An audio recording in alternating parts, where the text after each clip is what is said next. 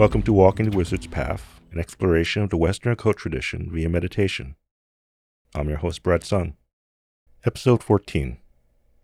During a psychometry workshop, fire erupted from my head.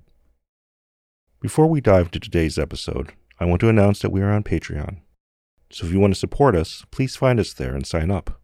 For the initial launch, I'll be putting up 3 bonus episodes, with additional bonus episodes every month. You can also follow us on Twitter, at Wizard's Path. And as always, thank you for your support. I was attending a magic and occult conference and decided to check out a psychometry workshop. Psychometry, for those who don't know it, is the ability to gather information from inanimate objects. Receiving information from inanimate objects is not a skill I have.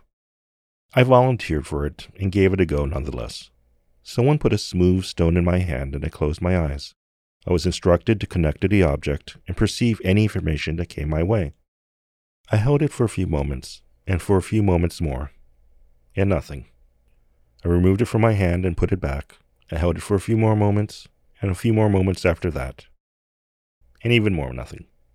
Curiously, I could feel heat welling up from my brow. I was getting physically warmer. I got the sensation of fire erupting from my brow, shooting outward, as if someone was trigger-happy with a flamethrower. I got a sense that stone had been activated, but I was not entirely sure how I turned it on, or if I could shut it off. The workshop host asked me, "What information are you receiving?" I have learned in these instances it is best to be honest about one's perceptions, and I told her that fire was erupting out of my skull. She did not really have much to say about that and went on to the next volunteer. I sat down feeling disappointed. After the workshop, a young woman approached me. She had a mischievous smile on her face.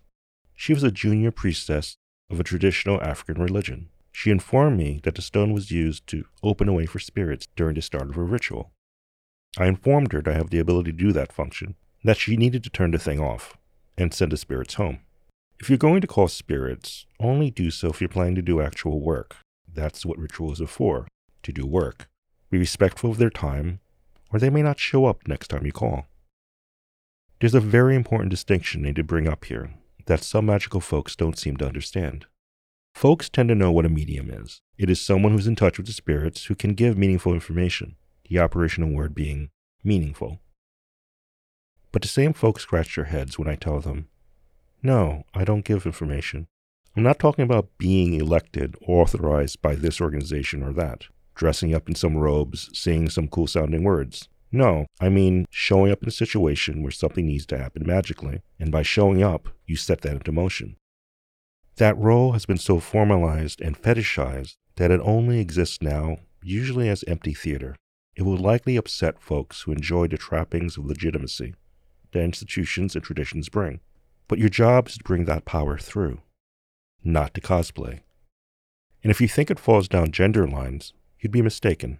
Men can be mediums, that should be fairly obvious at this point, and women can also be conduits of power.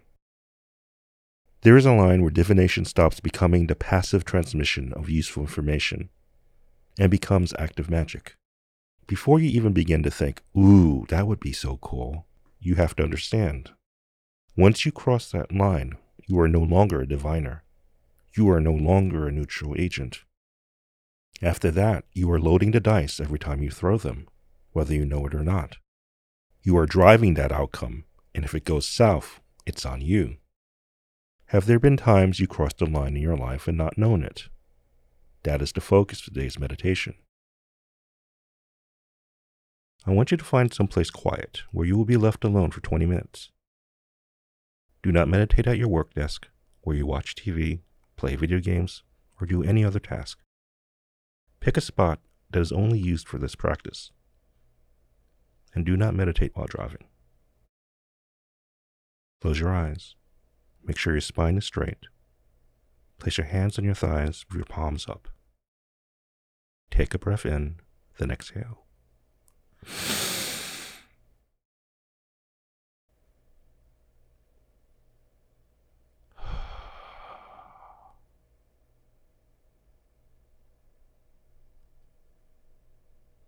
Bring your awareness to your physical body. Notice any discomfort tightness, or aches. If there are any, acknowledge them. Place your mind in that spot. Take a breath, then exhale.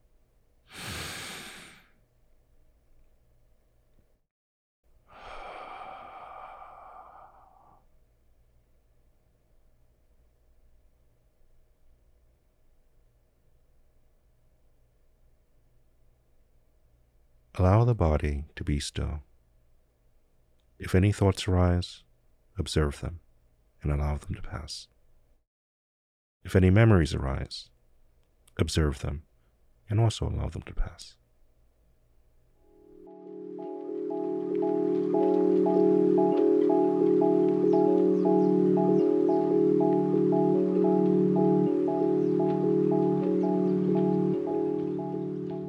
You are in a familiar junior mad scientist lab. You see something that looks like a 3D printer with a sort of headset. There's a sign that says, "Whoever used it last broke it." You are greeted by a technician in a white lab coat. He is carrying some sort of Geiger counter.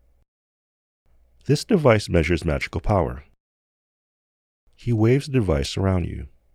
It makes a wobbly sci-fi sort of sound. You are seated in a room that looks like a giant metal cage.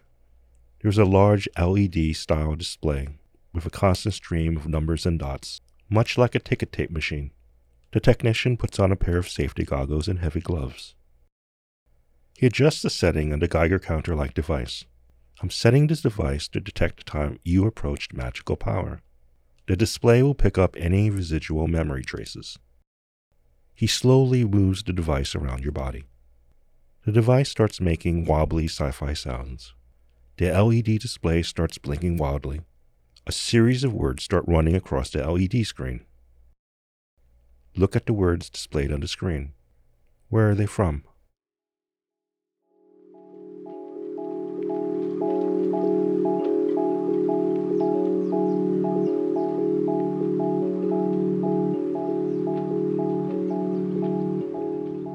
The technician shuts off the device, and the machine starts displaying a string of numbers, though it seems to repeat a single number over and over again. "Come this way," says the technician, and you are led down a long hall. You enter an odd sort of room. Half of it is a medieval throne room. The other half resembles a comfortable modern office, with a handsome rug, a couch to lie down on, a chair next to the couch, and houseplants. You notice above the couch are a series of ancient swords covering the walls. A very imposing fellow enters, bearded, wearing a crown, and blood-red garments embroidered with gold trim. He seats himself on a throne, which you notice has a ram on it. The Red King looks at you coolly and says nothing. The technician bows to the Red King and instructs you to lay on the couch. There is a doctor in a tweed jacket next to the couch. The technician whispers into the doctor's ear and leaves. You notice when you lie down that the ceiling has some sort of screen that has something like TV static flickering on it. The doctor says to you, "I want you to look at the ceiling, reach out with your mind, connect your physical vision with your inner vision. We are going to visit a time when you activated your power." You do this. The screen starts tuning. There is a smell of ozone in the air. The air feels charged. All the swords in the wall start shaking violently. Power is being accessed. A memory arises. The ceiling screen starts shifting frequencies, and images arise. The entire room shakes. What do you see?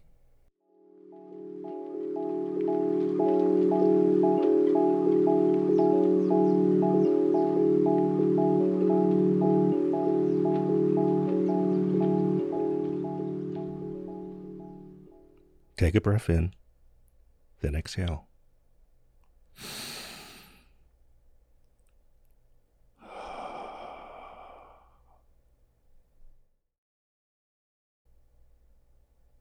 Open your eyes.